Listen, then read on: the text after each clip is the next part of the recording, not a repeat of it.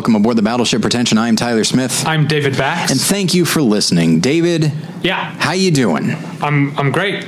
Yeah, things are good. I've gotten through a very stressful week of work, a couple weeks really, and things are not totally calm, but more manageable. So okay. I'm in a good mood. Yeah, I don't know. How are you? I'm fine. It's August. Yeah. You know what that means? What's that? Award season is literally about to start. I guess that is kind of true. I mean, Telluride is at the end of the month. And then Venice starts at the end of August, I think, and goes into September. And then you've got TIFF. Yeah. I mean, it's practically award season. I mean, admittedly, you sent this email early, but I do remember a few weeks ago you emailed our fantasy awards draft participants and said, "Hey, it's going to sneak up on us. Like, when do we want to meet up for the draft?" Yeah, and it's right around the corner. I'm going to be. I guess I've put this out there, but I'll say it again. From September 10th to the 23rd, I'm going to be in Scotland. So if you live in Scotland, I realize that's the entire country, but if you live anywhere in Scotland, chances are sometime during that almost 2-week period, I'll be near you. So if you would like to grab coffee or something like that, I always like to talk with listeners and get their feedback on things, especially if they're from another country. Now you're there with your wife. Yes. Jenny is her name. Yeah. Does she come along with you? How does she feel about meeting listeners? It all depends. Sometimes she comes with me, sometimes she doesn't. Because that's the thing. Like, I'm going to be in Paris, October, I think 15th through 23rd. But I'm going to be with my wife. Like, if it were just me, I'd be like, yeah, listeners, let's meet it. But I'm there with my wife. Like, admittedly, we're going to be there with another couple that we are friends with from Chicago. So if there's an instance where I'm going to hang out with a listener or something like that, and Jen doesn't want to come, she still has people to hang out with. Okay. So yeah, that makes sense. And then, like in New Zealand, when we were in Auckland, Jen was shooting a wedding, and I hung out with a listener that day. But then in Wellington, our friend, well, he's not our friend, sorry, he's not a friend of the show, but he's a longtime listener and frequent emailer and that sort of thing. But I asked if he said, like, "Hey, I live in Wellington. Do you want to go to dinner?" I said, "Sure." And then Jen said, "Yeah, I want to go." So sometimes she does, sometimes she doesn't. Okay. It's kind of depends on her mood. Well, I guess that's the top of the show topic out of the way. No, David, wait. You wanted to talk about. I did. And it's TV related. It is TV related. I've gathered. There are two ways to talk about this. I have opinions on both of them, but I'm reluctant to give one because I haven't seen the show. And neither have I. Right. So. But this is an instance where, like, if somebody, I think you and I once made this comparison a long time ago, that someone saying, like, "Oh, I hate football because I don't like the uniforms," or something like that. And then someone else says, "Well, oh no, it was a specific game. Like, oh, I didn't like that game because I didn't like the uniforms." And just like, yeah, but that has nothing to do with the game itself. Like, your reason, there's a way to talk around something, and you don't need to have seen it or talking out of school. Anyway, the show 13 Reasons Why. Okay. It is based on a book. There is now a second season of it. It was very popular. And it is about... I knew there was a second season. Yeah. The first season is an adaptation of the book, and then the second season is a departure from that. So like they do with everything now. Big Little Lies. Pretty much. Under the Game Dome. of Thrones, yeah. Game of Thrones went on beyond the... Yeah. Under the Dome. Who thinks about that anymore? But I guess what I'm saying is, like, Game of Thrones was developed to be a series. But Big Little Lies and Under the Dome were like... Let's make a mini series based on this novel. Yeah. And then, like, oh, this thing's successful. Let's turn it into a series. Right. And then everyone, in the case of Under the Dome, at least, everyone hates the second season. Even though not very many people, I think, liked the first season. Yeah, I saw a few episodes. Stephen King, by the way. I saw a few episodes of the first season, and it's not that good. So what I'll say is I've not seen 13 Reasons Why, but I know it's not just that I know a lot about the series. The thing that I want to talk about today actually has nothing to do with the content of the season. Okay. Good, because I don't know anything about it. Right. So it involves the suicide of a character, and we see her suicide, and then she has left a number of tapes exposing everyone else that might have like contributed to her mindset that led to her doing this. Anyway, now.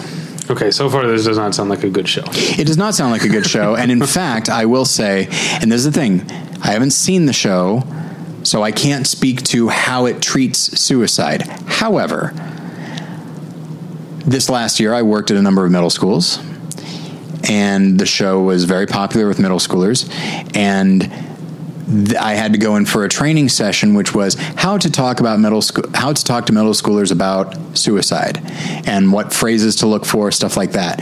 And there's been a huge uptick in suicide attempts and successful suicides in a younger audience. I mean, it's like there was before the show aired and after. Really? Like it's and so as a result of that, Netflix decided that they were going to remove the scene of the character committing suicide.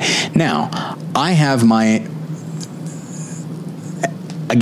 seen the show, but to me, you're really doing the wrong thing by removing that scene, because one of the big things that the guidance counselor who gave me my training, one thing that she had said was, the show is such where we see flashbacks of this character after she has killed herself. We're hearing tapes of her voice. There is no absence.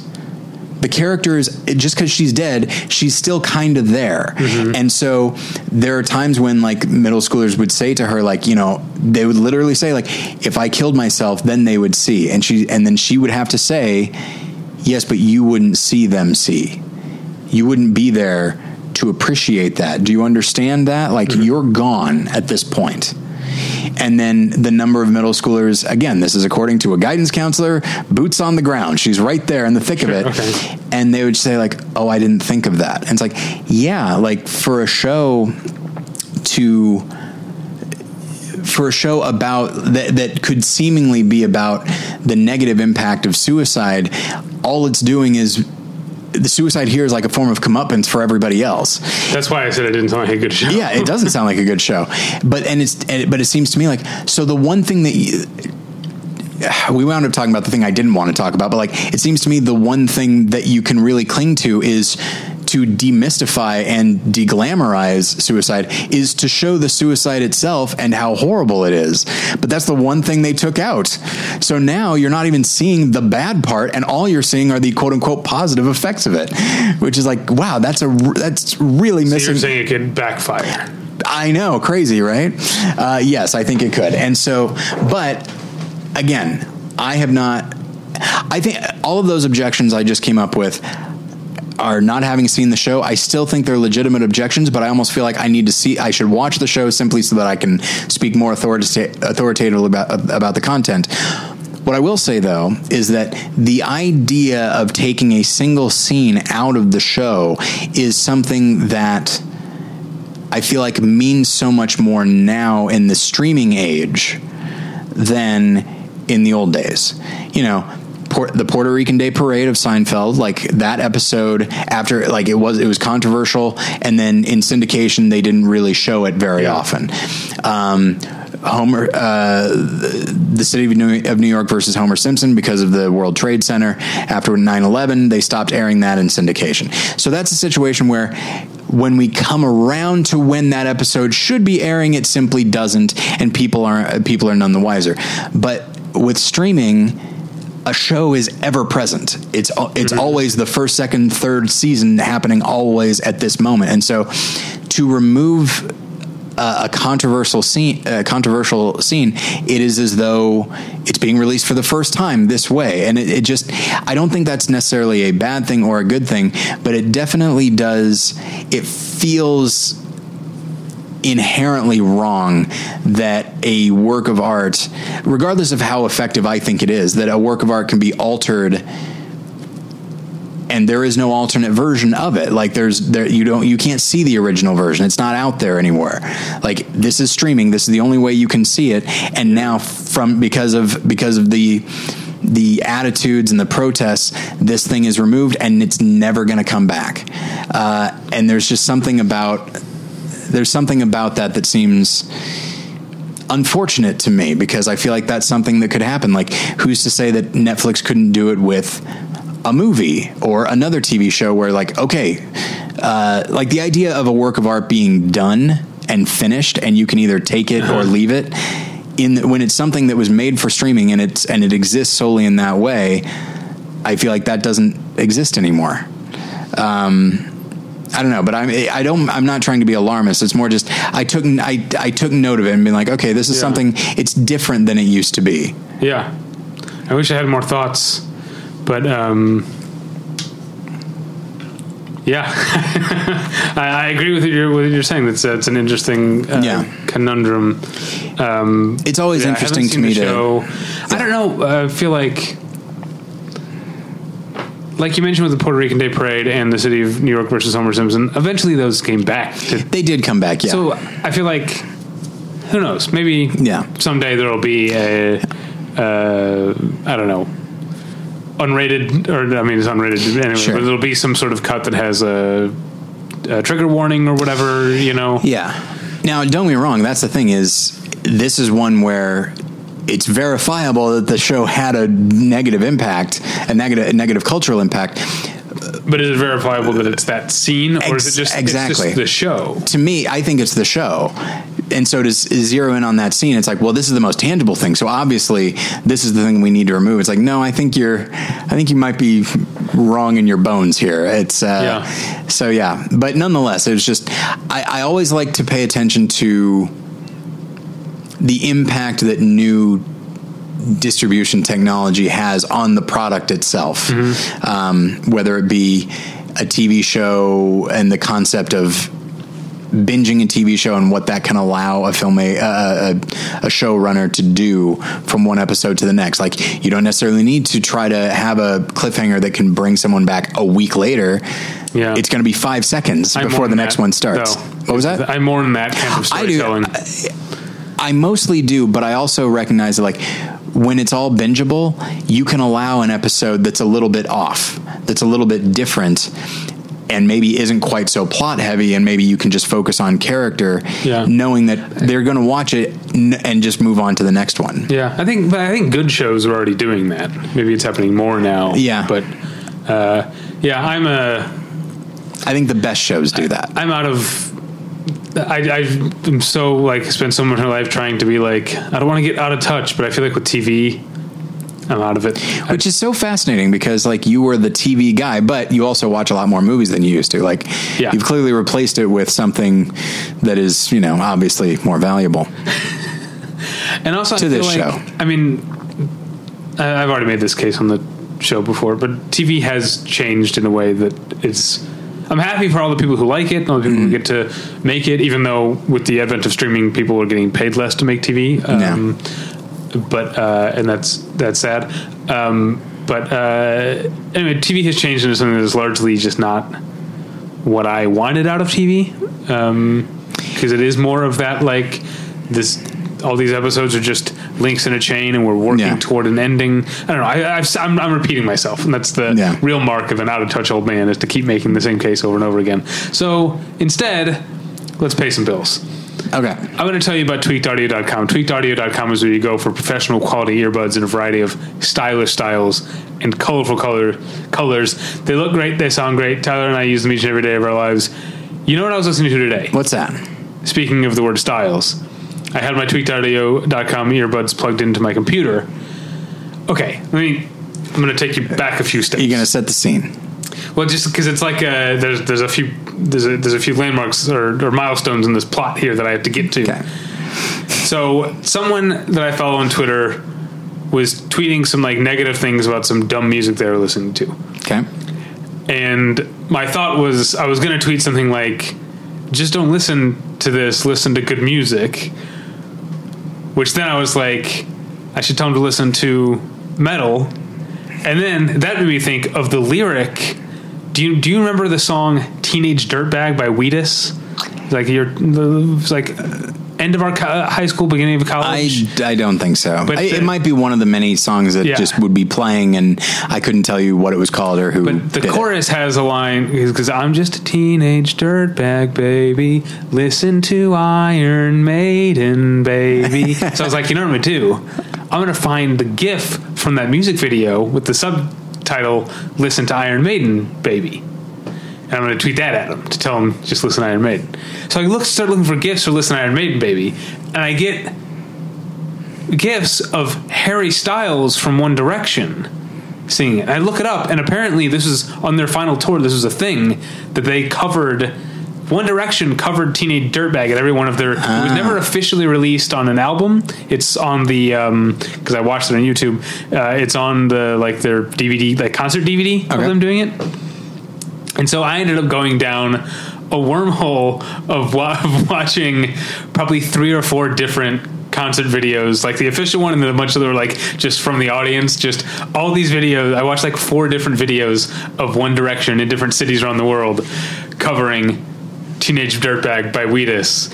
And it was great because I love, as someone who is an advocate for people should listen to more heavy music. Sure. I love the idea of New Direction. No, that's Glee. One Direction telling an entirely new generation of kids, listen to Iron Maiden, baby. No. And so that's what I was doing with my TweakedAudio.com earbuds today. I was watching Harry Styles. Let me see if I can name all the members of One Direction. Okay. Harry Styles. That's the one I know. Zayn Malik. Okay. Joe Jonas. Right, yeah. Nick Jonas. Yeah. And Steven Universe. I think those are the 5. Taylor Hanson. Those are the 5 members of One Direction. No, so it sounded great. And so it looked great on YouTube.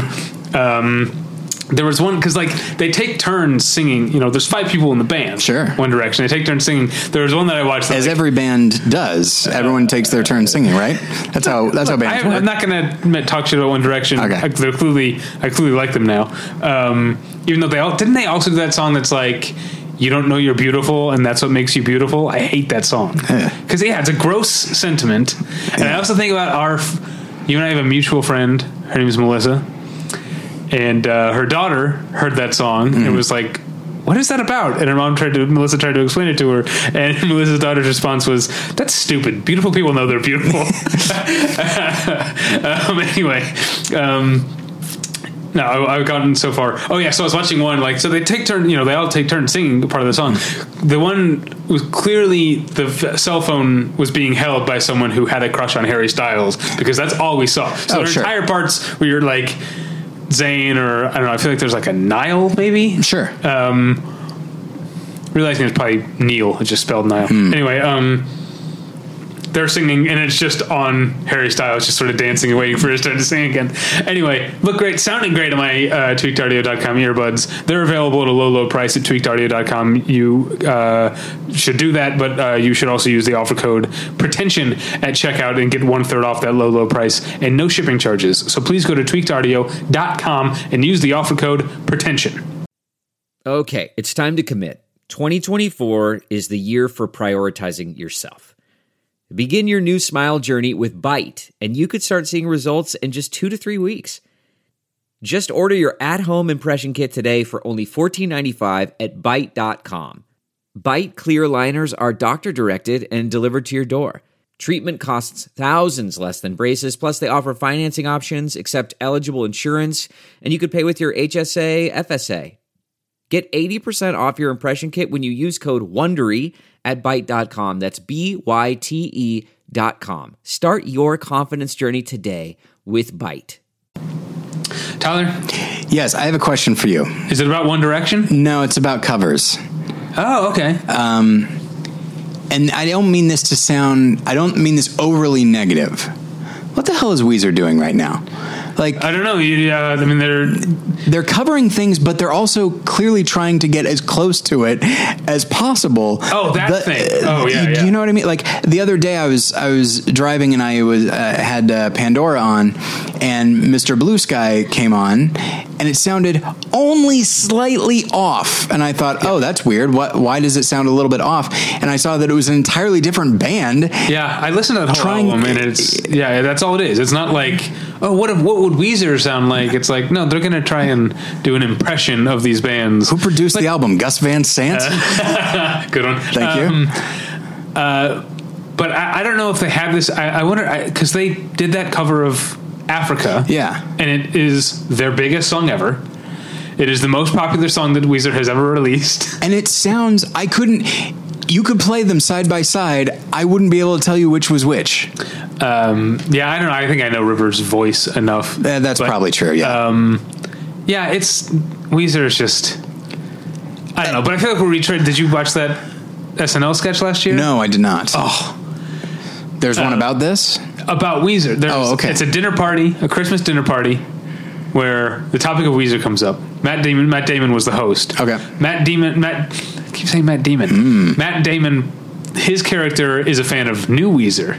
Okay. Whereas Leslie Jones, is that her name? Yeah. Her character is a fan, like true Weezer fans, of like the Blue Album and Pinkerton, and that's about it. And they get into a huge shouting match, and part of the joke is that the rest of the members of the dinner party are like either don't know what they're talking about, or like because Matt Damon goes like because she's like, you're still listening to them, and he's like, oh yeah, I'm Ride or Die, and Cecily Strong is like, for Weezer. It's a very funny sketch. You should watch that. And I don't begrudge Weezer or Rivers Cuomo like doing this. Go ahead and do it, but I just don't understand. Is it an experiment? It feels like an experiment where they want to see, can we get as close as possible? Yeah. I don't know. It's very odd.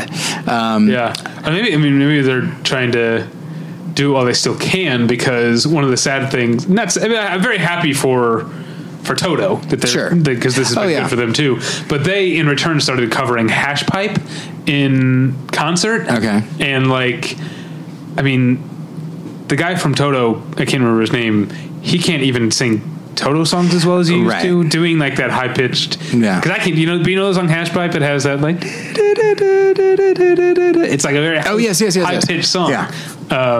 It's like, ooh, that was a little bit. It's all that part's almost falsetto though. I feel like you can do a falsetto, like a person can, you don't have to hit to be able to hit a high note in order to do a pretty good falsetto. But oh well. All right.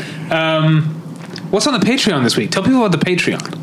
Don't you tell me what to do. I'll tell. I was going to do it, but not because you told me. That's one of my favorite 30 Rock bits. King. Yeah, I will, but not because you told me. Tracy Jordan saying 3 real things, and then a joke. Okay, so Patreon is this week is the mailbag. Where we answer various questions, and we also pontificate longer than one would think about earthquakes, which then led David to play just a delightful clip that we included both in the video and in the audio. So for those that don't know, there's a new Patreon episode every Tuesday or Wednesday, depending on how long it takes to edit. And there are different tiers. So there's the $2 Swabby tier, and for that, you actually don't get a weekly episode. You get one episode per month.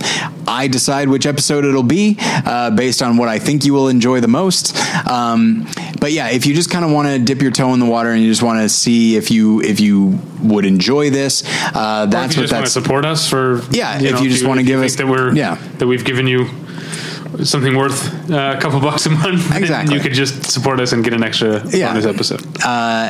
But then there's the $5 Petty Officer, and for that you get all of our audio, all of our episodes in audio form, and then there's the Admiral tier, and that is for $10 a month, and for that you get all of our audio episodes, all of our video episodes, and then you also get previous premium content as well available to you at all times. For that, you get the head, the tail. Whole damn thing. Thank you for bringing in more nautical stuff. I appreciate it. So, but yeah, you can go to patreon.com/battleship pretension, or you can go to battleshippretension.com and click on the Patreon link. That'll get you there. And it is a great way to support the show. We take that money and we put it towards, David goes to TIFF, he goes to Sundance. We used to both go to Comic-Con. I want to try and make that happen again for myself. But yeah, like that stuff costs money, and through, sponsorships and but these days, especially through our Patreon, that is how we pay for things. So, if you do like the show and you want to be able to, and you want to sponsor us, but you also get something in return, this is a really good way to do it. So yeah, it's a lot of you fun. Can check that out. And you can comment on the Patreon and we'll try to respond. This is a note we got, but we are not interactive enough on the Patreon page. Note taken. Exactly. Good note. We will try to be more interactive. Is that the word I'm looking for? Yeah. Engaging, yeah. We'll engage more. Yeah. All right, so here's here's the topic. Let's get into it, shall we? And the topic actually kind of works really well with what we've been talking about so far, talking about like old school and new school and how things used to be and how they are, and feeling out of touch. What's interesting to me, I'm getting ahead of myself. Okay. My question, and I've thought about this a lot for years, is are we, both as critics or just as people who watch a lot of movies, it could be any of you at home too, are we harder on new movies than old movies? I think we are. I think the answer is yes, and I think that's true for everybody. Yeah, I think it's true for everybody. But one of the things that was so interesting to me, or that made me want to do the topic, to do this as a discussion, is how quickly one transits, for me at least, a movie transitions from the first category to the second. Like, if it's no longer because we've definitely think about movies in terms of years, So I feel like if there's a 2018 movie that I didn't see, White Boy Rick. Let's say White Boy Rick. Sure. I never saw it, even though it only came out less than a year ago. If I watched it today, I would probably be less hard on it than I was last year. Sure. And I think part of that is, to use a very very popular film Twitter term, discourse. The discourse. Sure. While the discourse is ongoing, I feel like I am almost reflexively more critical of things. Yeah, I mean, because and you're more tuned into what other people are saying. Right. Whereas, especially if it's film, White Boy Rick is a perfect example. It's probably the only the only time it could ever be a perfect example of anything. It's a film that was talked about. You mentioned TIFF. I was looking at my my Google Doc that I had my TIFF schedule on last year, and I didn't I had at certain time slots I would have different options, like press screenings that were going on. Yeah. And I was like, I came this close to seeing White Boy Rick at TIFF and didn't, and now I'll probably never see it. Yeah, and that's the thing is, every movie, even if it's forgettable, even if it's mainstream, if it's more of an art house film, if it's American, if it's a foreign film, it doesn't really matter. If it's happening right now, then it's what everybody is talking about. And if you're talking about it with another person, then it forces you to have an opinion, and it forces you to hear somebody else's opinion.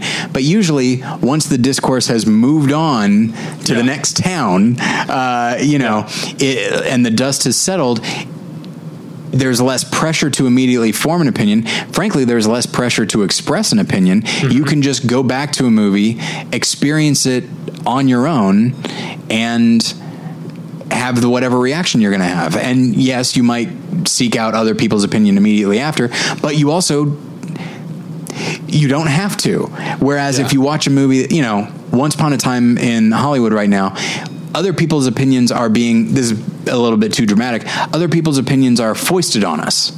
Like, you can't really avoid it. Yeah. Whether it be like on Facebook or Twitter, if you follow anybody who likes movies, you'll get their opinion, even if it's just one or two sentences about what they think of the film, which then forces you to think what, you know, to maybe verbalize or put into words mentally what you think of it, and maybe you're not ready to yet. Whereas, you know, if you go and watch a film from 10 years ago that no one's talking about anymore, even if they were talking about it then, you're just like, this is nice. I can just watch a movie and let it sink in, let it simmer, and then maybe I'll come up with an opinion about it. Yeah, we'll talk about District 9 in a couple months when I've sure. let it sink in.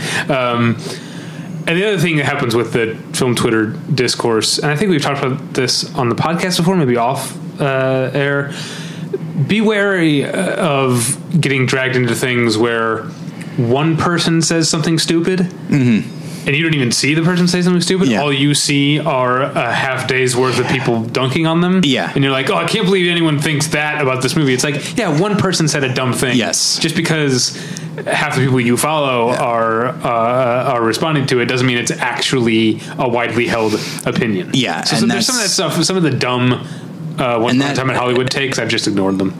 Oh, what are some of the dumb takes? See, I just tried to. Okay, one that I think was pretty handily refuted, so I just ignored it. It came up a little bit with Hateful Eight too.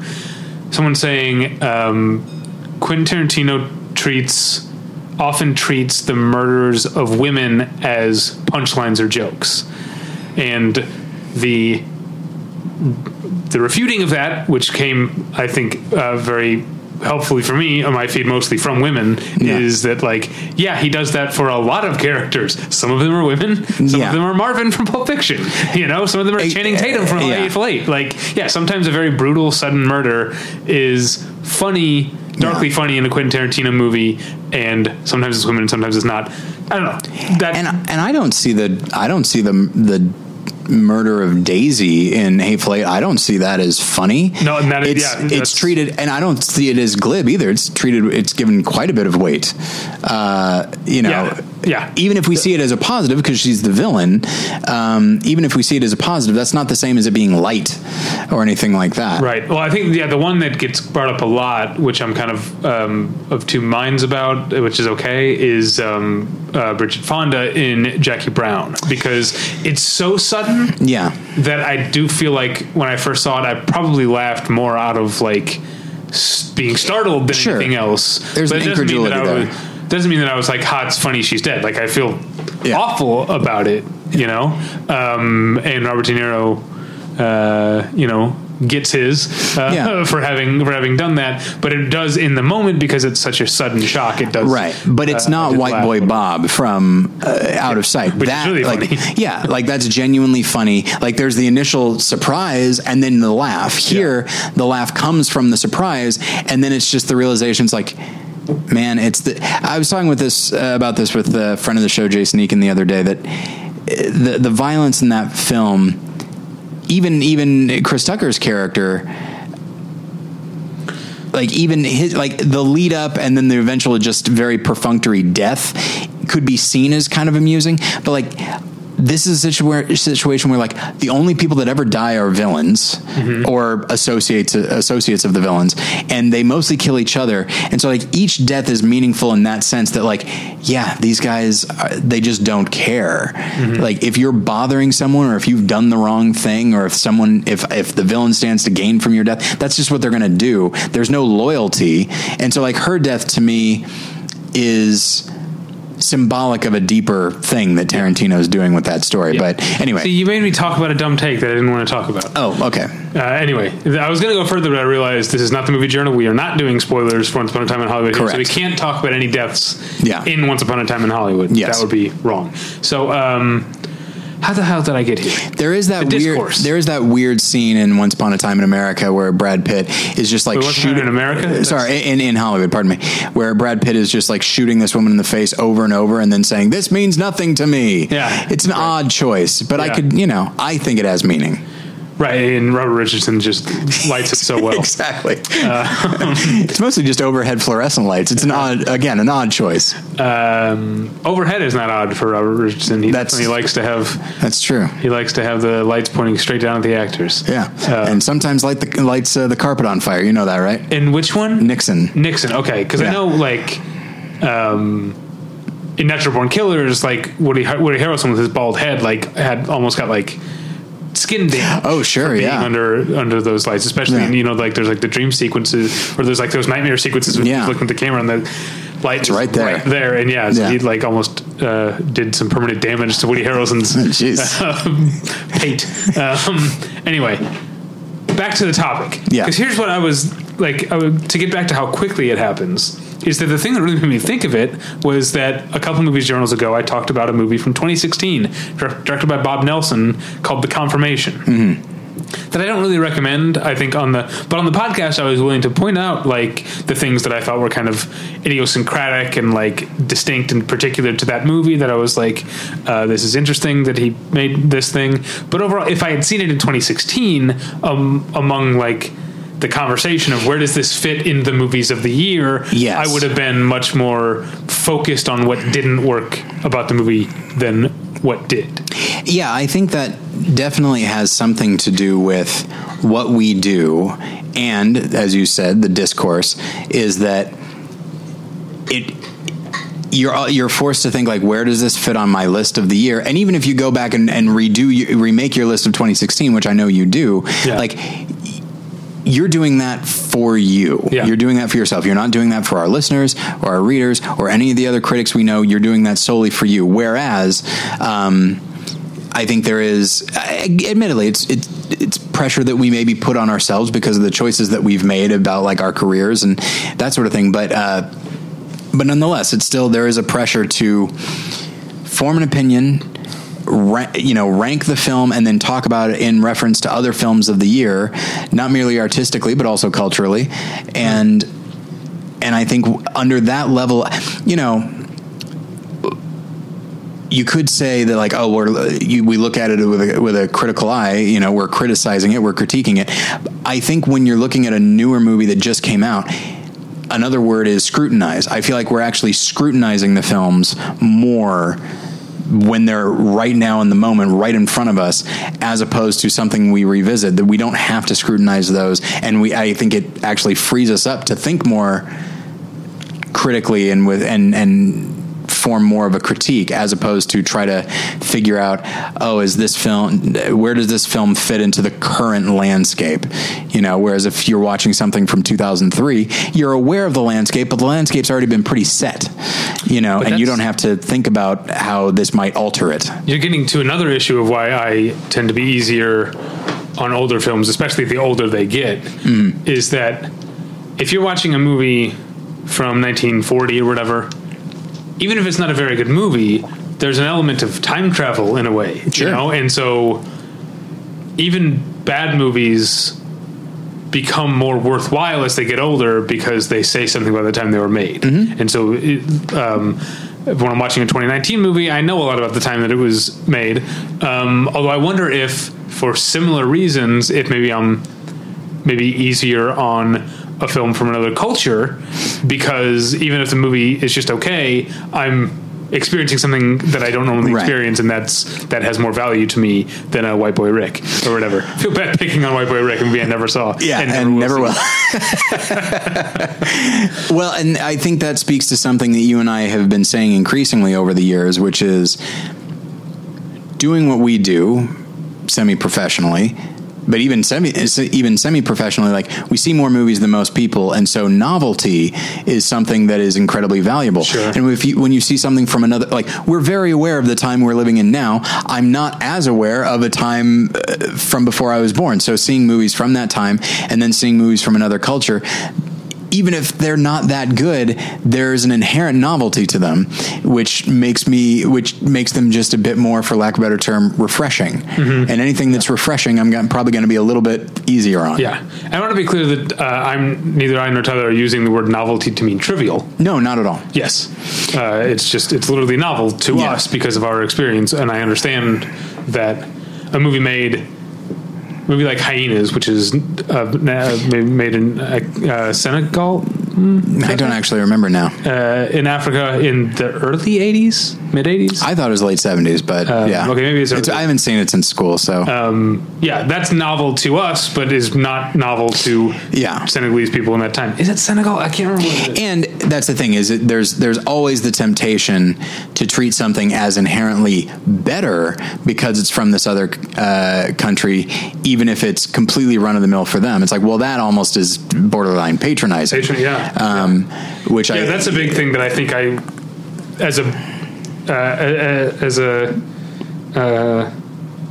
Hyenas is 1992. 1992? Well, I thought it was early 80s, or you thought it was late 70s. Yeah, I got it mixed up. I must have gotten it mixed up with something else. Or it's possible that, Senegal. At least I was right about that part. It's possible that whatever we watched in film school was such crappy quality that it looked older than it was. I do tend to remember it that way. Yes. That was a big. What you just said about foreign films is like, it was a big revelation to me in my late teens and early 20s that the French made pandering middlebrow sappy crap as well as the Americans did. That there were bad movies come from all over. You know. I mean, one of my least favorite movies of last year was that Never Look Away, that interminable German movie. But that's not really what we're talking about. But there is, but it does speak to what I'm talking about how distance makes a movie more interesting, even if it's not necessarily quote unquote good. It's still interesting because it represents something that I don't experience all the time. Well, I think it's possible to be patronizing about the past as well. Oh, absolutely. You know, I certainly think I was in high school, where I mistook the novelty of watching an older film for inherent value. And thinking like, because I hadn't seen anything like this before, as opposed to what I was used to, which was any modern film, regardless of quality, it's like, well, I'm not used to this. And I think I just wasn't developed as a film fan yet, so that just seemed so inherently better. And it's like, as it turns out, something being older doesn't automatically make it better or more valuable.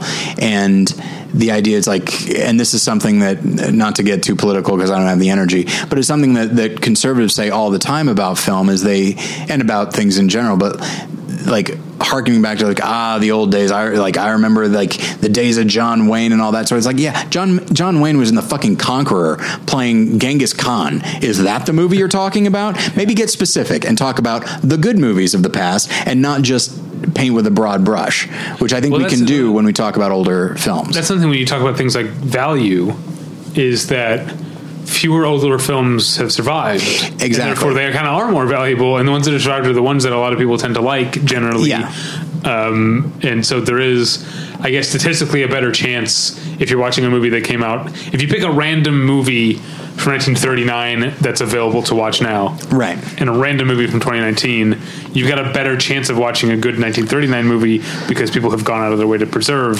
Exactly. I think that where you get in trouble is.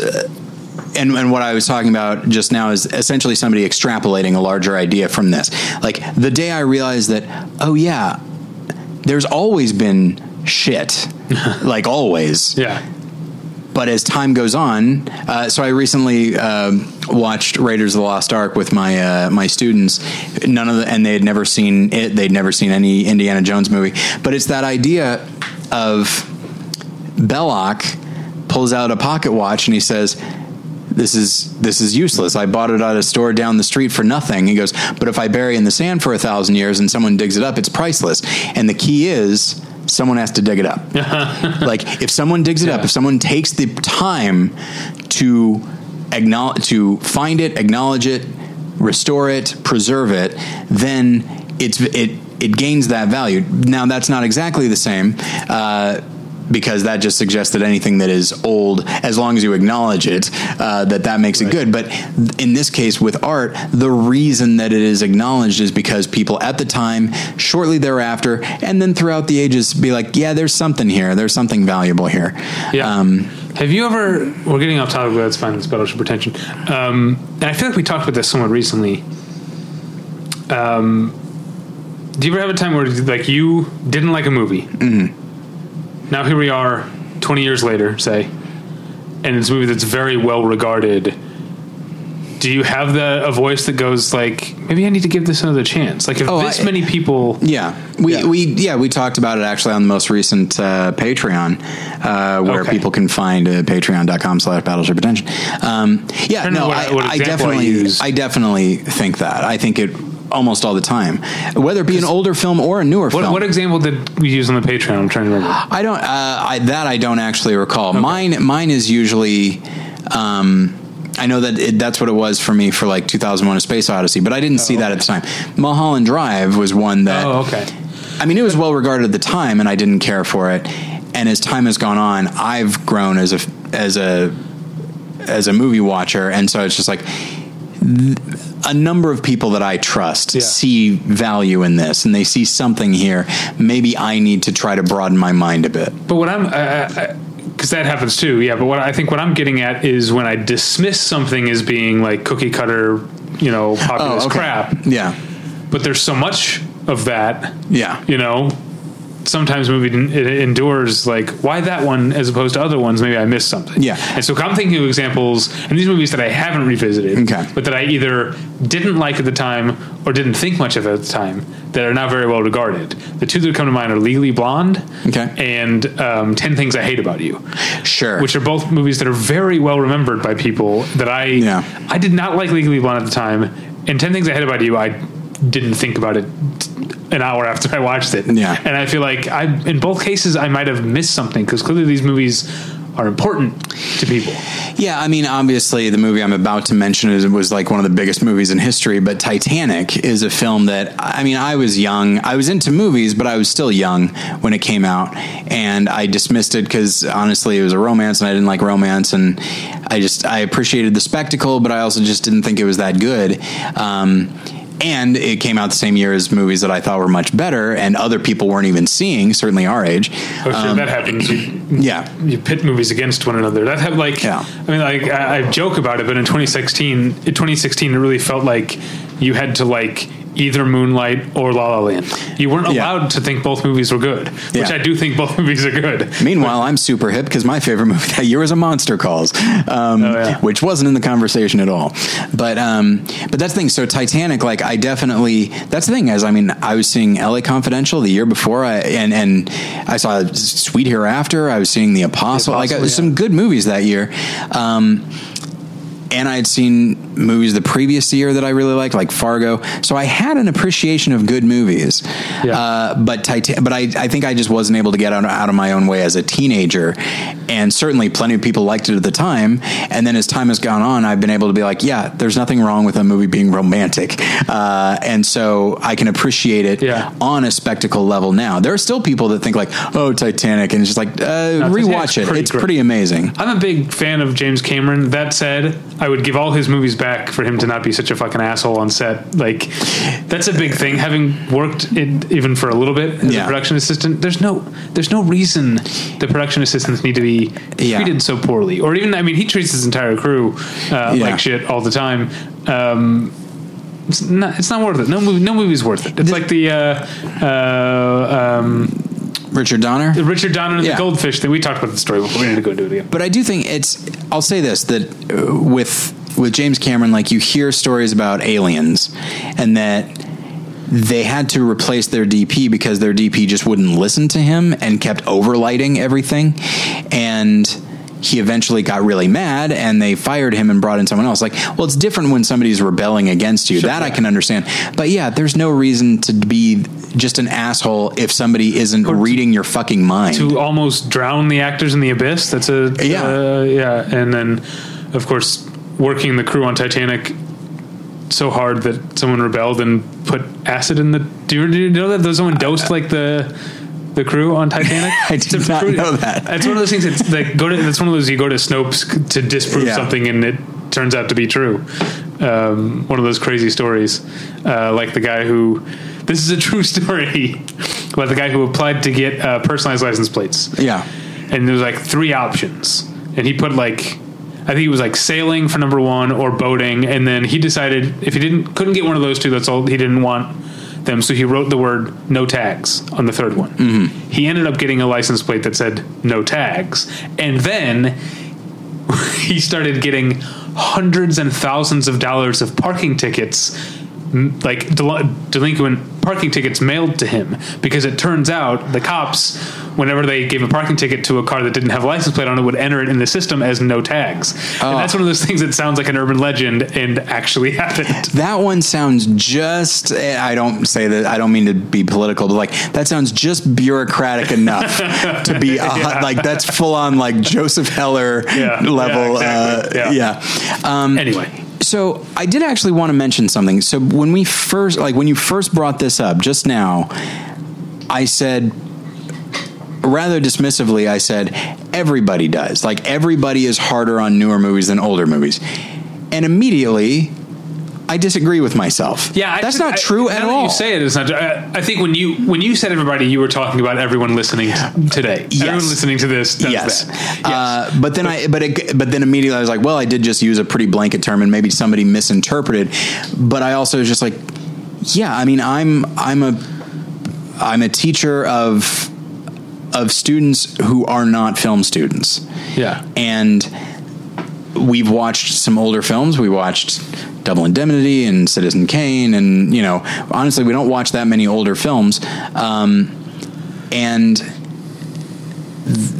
mean, there are kids who, and they say this with no malice at all, they're not trying to be dismissive, but there are kids who've said, like, I just don't like older movies. Like, they talk different, they look different, it's just not what I'm used to, and it just takes too much for me to get into them. And it's like, okay, I mean, if you're not a movie person, then why would you put the effort in? But yeah, I mean, I do think that, and then there's a phrase that bothers me, and I'm sure you've run across it, when somebody is talking about an older film and they're like, oh no, it's really great for its time. And that last part, I'm like, wait a minute, wait. What do you mean by that? Is that your way of saying it's bad, but you're trying to placate me? And for some reason that bothers me so much, and I can't think why. Too. But to what you were saying, it's not just people who aren't movie people don't want to watch older movies. People who aren't movie people also don't watch as many movies, and therefore they're not going to be harder on, because just watching a movie is sort of an event on its own. The number of movies that I saw in like middle school that I loved just because I went to see a movie. Yes. Like Spy Hard. I would have told you Spy Hard was hilarious. Nick of Time. With Johnny Depp. Even Independence Day, which I think is crap now. Yeah. I loved at the time. Yeah. I mean, to go back to this idea of novelty, yeah, like if for most people just seeing a movie at all is a novelty. Yeah. Their time is spent on other things. They're like, oh, hey, let's do this. This will be fun. And just the fact that it's this, I don't mean to paint with a broad brush, but it's something that I hear from young parents, is that like they'll get a babysitter and go see a movie, and who knows the last time they went out to see a movie, and so they wind up liking it just because it's a break from their life, even if it's the worst movie they've ever seen that 2 years before they would have hated. Yeah. Yeah, I mean, that reminds me of, doesn't really have anything to do with what we're talking about, but my parents went together to see me, myself, and Irene, and they hated it. And then I think you and I saw it together. You and I saw it, yeah. With maybe some other friends? No, just you and me. Just us. And we both loved it. Yeah, of course. It's very funny. It is very funny. I was actually just thinking about the movie today. Definitely problematic, I think, in a lot of ways, in its treatment of mental illness. And also, I'd say its treatment of race is like the fact, because he has 3 adopted black sons. No, right? I mean, essentially, like, these are sons that his wife did give birth to, and he's just choosing to ignore the fact that she obviously has had an affair, a long-standing affair with another guy. Yeah, but that's like very makes me uneasy that the joke about them is that they're really smart, even though they talk like, I guess, black people talk in movies. Yeah, and I didn't actually remember that story beat. You remember? Oh, that's the thing, is that they're all geniuses. I remember that they're all really big too. Like, Yeah, well, right. Anthony Anderson is one of them? Oh yeah, I think so. Yeah. Back before he was when he was kind of on the rise. Yeah, But yeah, there's a part where they hijack a helicopter because they can hotwire it because they know how to fly a helicopter. But then it turns out the instructions are in German, and there's an argument about which one of them speaks German. And I think Anthony Anderson is like, I said I speak it. I didn't say I could read the shit. I don't know why that sticks out so much to me. I mean, it is amusing. The fact of them being, I guess, black and speaking with kind of the sort of the stereotypical dialect. The joke could still be funny if it's rednecks, like kind of stereotypical rednecks speaking it. Okay. So it's just I guess that's right. Yeah. But nonetheless, says, it's a when he goes away for the weekend, he's like, "No bitches in the house." That's none of that stuff holds up all that well. And just my wife and I were talking about how quickly that's happening now because and this is also just getting old. That a movie like The 4-Year-Old Virgin, which at this point is 14 years old. How old is that? That's 14 years old. 14 years old. First, it doesn't feel that old to us, and so it's weird to think that it hasn't aged well. But the whole back and forth of how I know you're gay, that whole thing. Yeah. I can't imagine that being in a movie. I can't imagine finding it funny if it were in a movie, and I didn't think that much of it in 2005. And then the fact that one of the background guys, one of the peripheral characters who also works at the store, he shows up and he goes, I don't remember if he's the manager, but he's one of their coworkers, and he comes in and he says, oh, and I'm sorry, the character is Indian, so he speaks with an accent. Guy, No, there's an older guy and then there's a younger guy. There are two Indian characters. And the younger one, that guy is in jail for murder. Really? Yeah. Oh, it's crazy. But he's not the manager because Jane. Jane Lynch. Yeah, Jane that's Lynch right. was the manager. Yeah. We've gotten so far. Yeah, it would definitely seem more like just.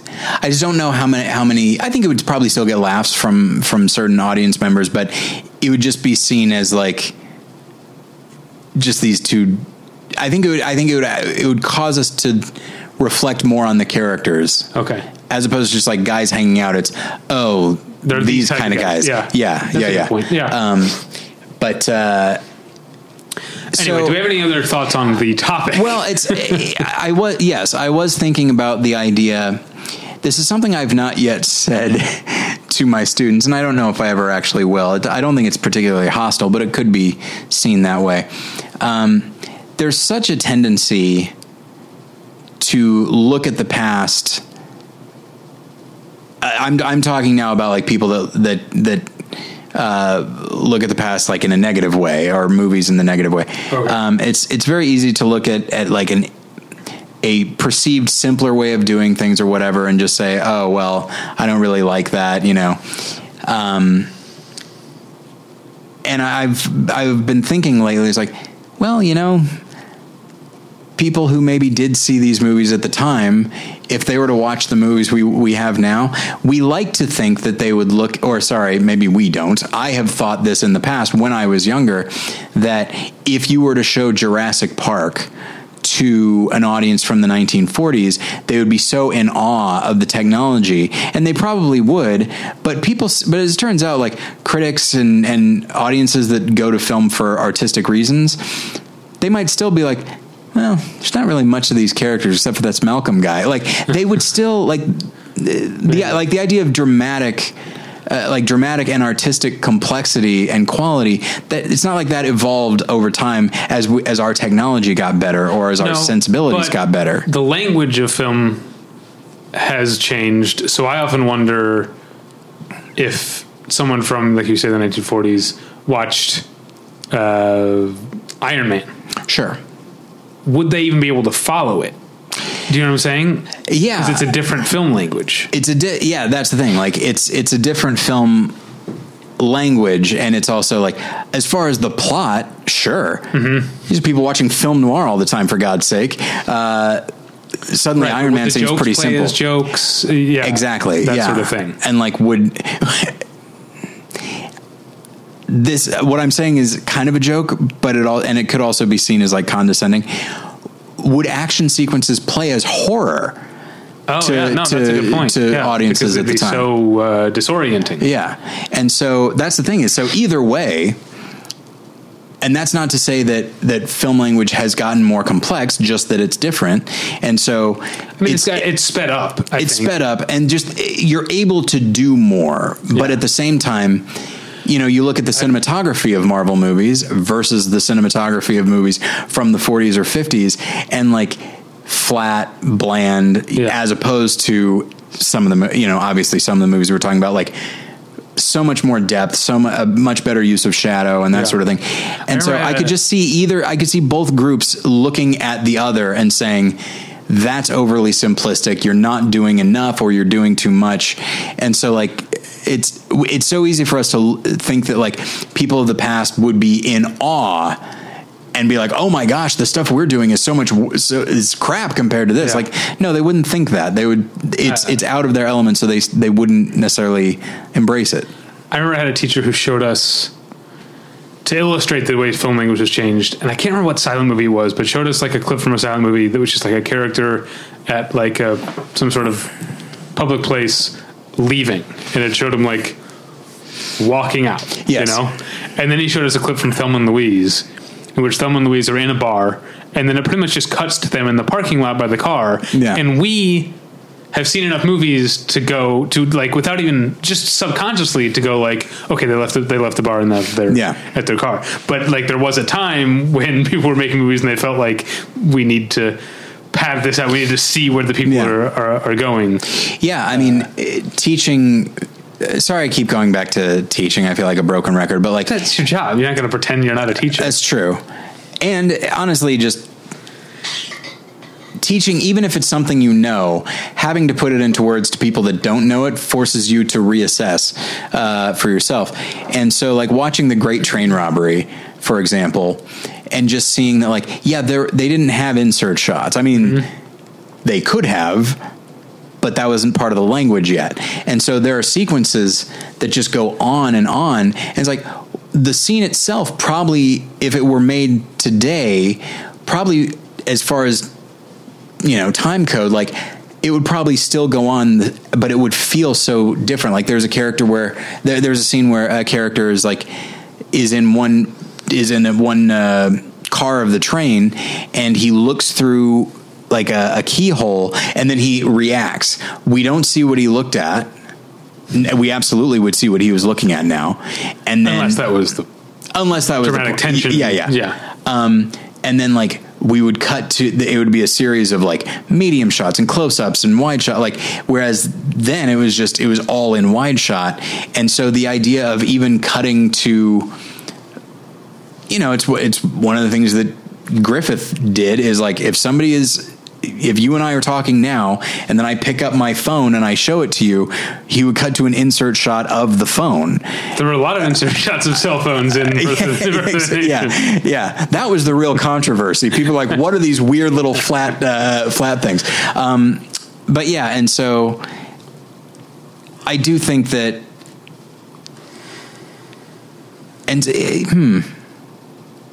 sorry, I'm having a thought about like, so are we maybe more accommodating, going back to the idea of being harder on newer movies than older? Are we maybe over accommodating, possibly in a way that could be seen as patronizing? We're like overcorrecting. It's like, well, the filmic language is so different then that I'm going to cut it even unconsciously, I'm going to cut it some slack. I think that maybe when I first started watching older movies, like near the end of high school and into college, I was probably doing that. But now, at any given era, I've seen enough movies that I kind of can instinctively sort of recontextualize myself, I think. But that's, I think so. I think so too. Do you think that, so now I'm going to ask you to make a moral judgment. Do you think it's okay to be harder on newer movies than older ones? Okay. Absolutely. All right. Because it's the,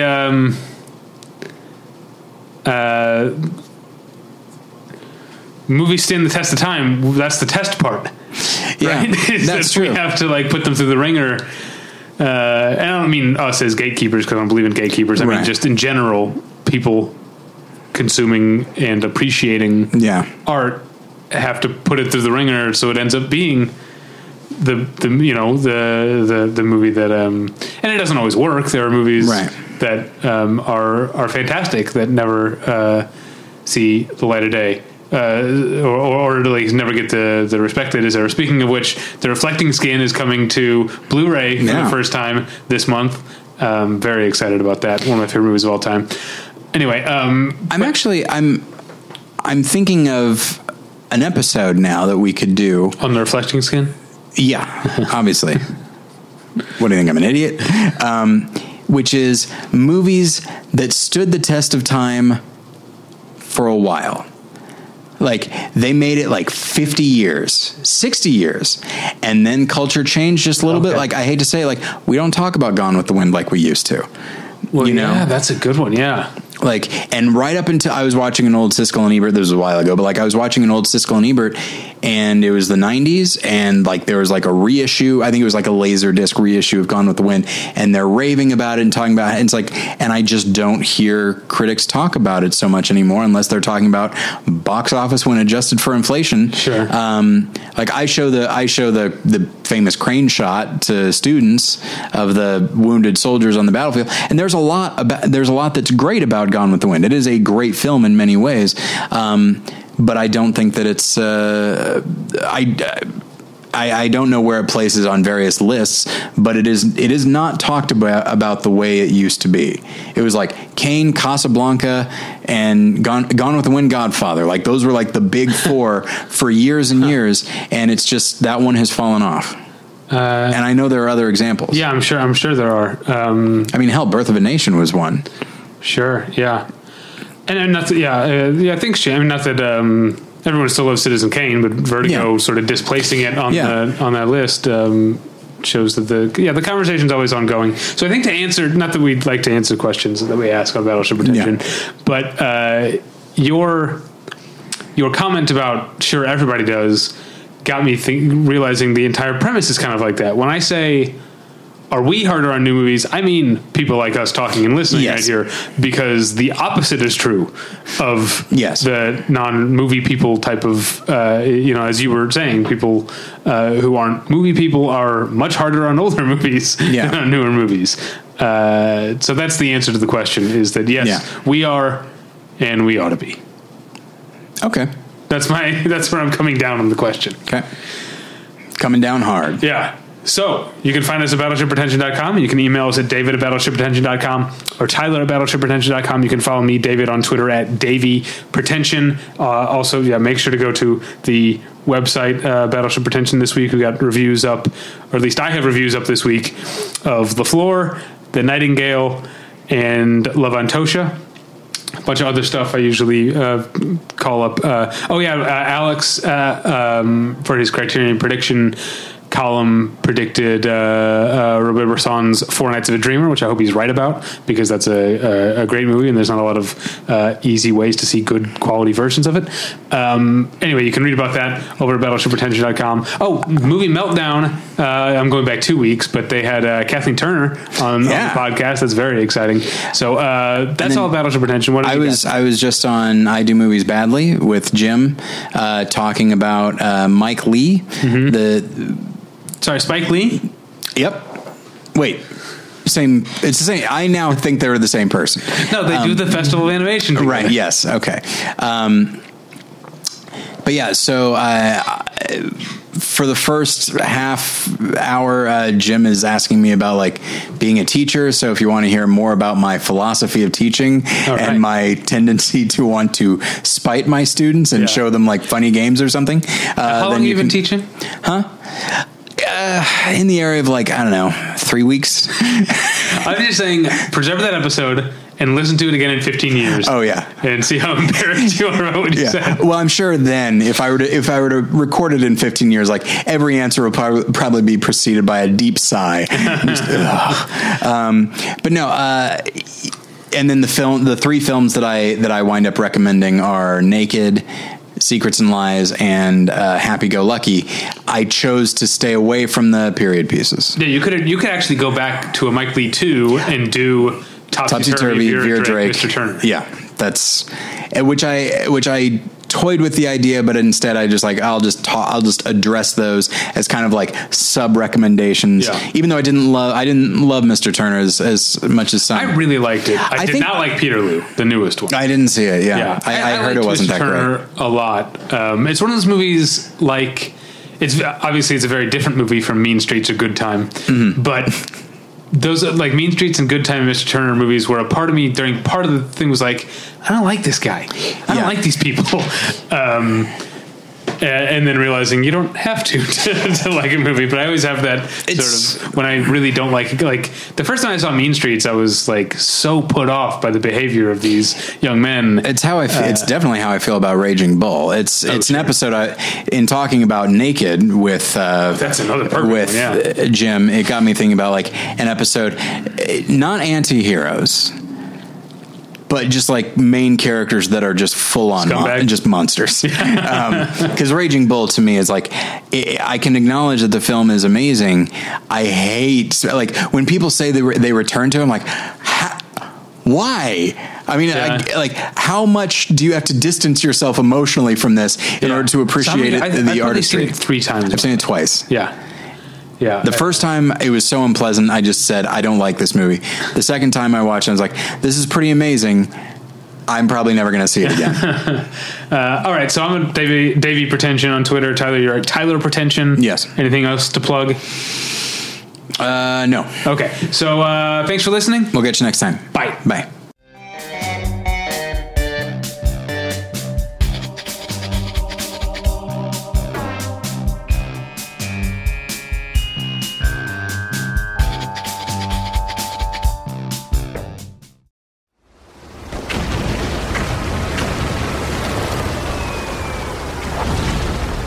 This program is a proud member of the Battleship Pretension Fleet.